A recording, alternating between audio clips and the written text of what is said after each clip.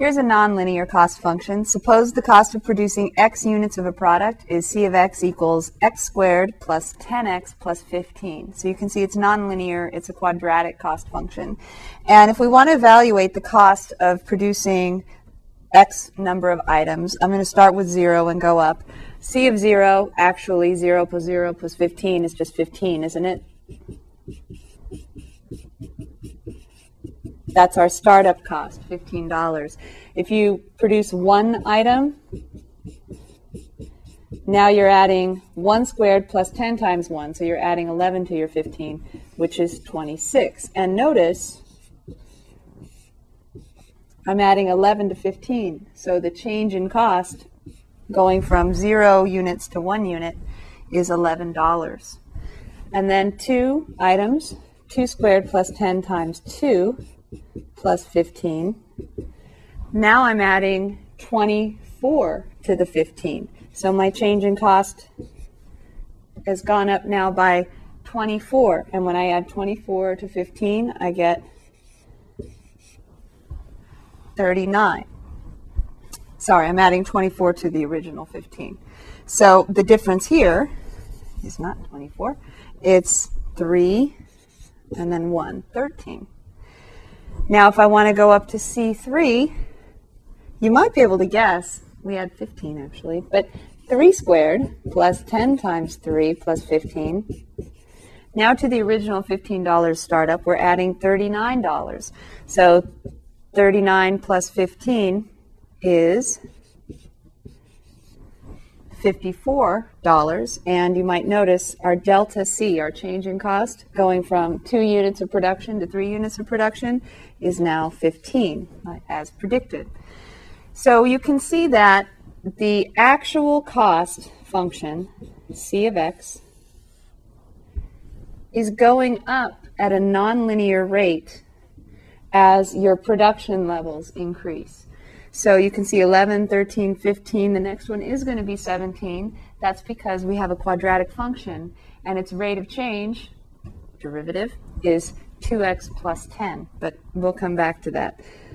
The main thing is to notice that it's not linear, right? So depending on how many units you want to look at production for, the change from going to the next production level from 200 to 201 is not necessarily going to be predictable like it was when we had the linear function. For the linear function, no matter where we were in production, an increase of 1 unit made an increase in cost of $55. But now we've got a nonlinear function. So the further out you are in the graph,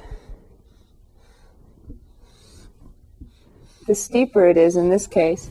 And so 1 unit of production increase actually corresponds to potentially bigger changes in cost than it would down at the beginning. That's why notice our delta C is going up, 11, 13, 15, 17, and so on. So if I wanted to look at the difference between producing 201 units of something and 200 units of something, if I wanted to do it directly, I would have to plug in 200 into the cost function, and I'd have to do the math. And why don't we talk about how we do that on our calculator? Do you remember on the calculator in the home screen?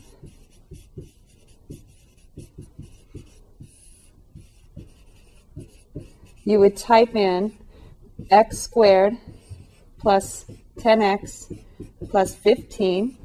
Then you'd hit that such that key. X equals 200.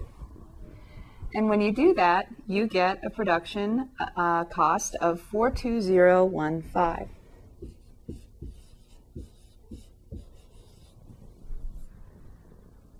And if you do the same thing, you already have it in your calculator, and all you have to do is change that 200 to 201.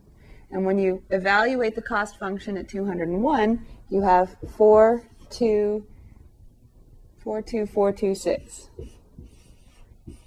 And that's what you would get if you plug 201 in for x into the cost function. You'd have to square it, you'd have to multiply it by 10, you'd have to add all those up, and you would get 42426. So that's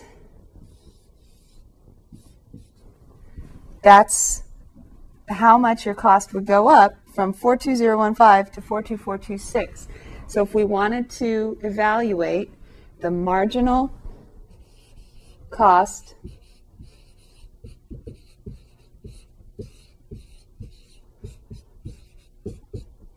at level 200, marginal cost at level 200, we would take C of 201 minus the cost at 200. And whereas before all I had to do was say, well, it was 55 no matter what for the linear function, here I actually have to do the subtraction. If you've already got it in your calculator, you go up and you grab the 42426 and hit enter. Then you say minus, and go up and grab the 42015. Highlight it and hit enter. And then for your answer, you're going to get 6 minus 5 is 1, 2 minus 1 is 1, 4 minus 0 is 4, 2 minus 2 is 0, 4 minus 4 is 0.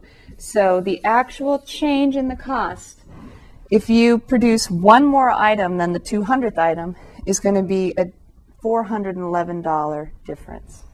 So we call that the marginal cost at level 200 because that's how much it would cost to produce one more item after 200 items. So one more item after 200 would be 411. If you'd like to see with the graph, suppose this is our function that starts at 15 on our y-intercept, and it's going up. It's a positive parabola. Its vertex is over there, negative. And I've got production level of 200, and my output, my y value, was 42015.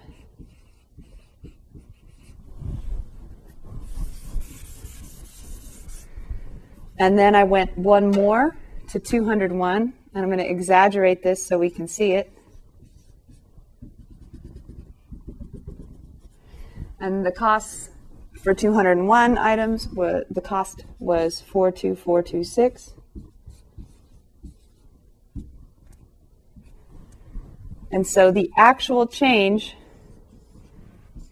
delta C, between the 201st item and the 200th item, that's what economists call the marginal cost at level 200, and that was 42426 minus 42015,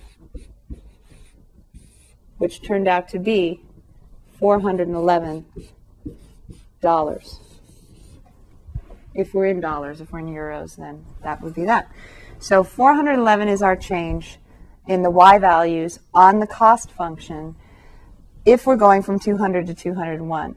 And what I wanted you to see was it actually represents the change in y, right? And what's the change in x? It's just 1, isn't it?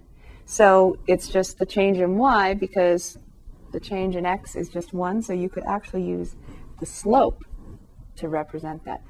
But we're going to come back to that. So anyway, it's always a change in y values. And in this case, it also happens to be the slope of the line between the 2 points because our delta x is 1. So this, again, will show up a little later. But what I want to make sure is clear is that the marginal cost at level 200 is called $411. C201 minus C200.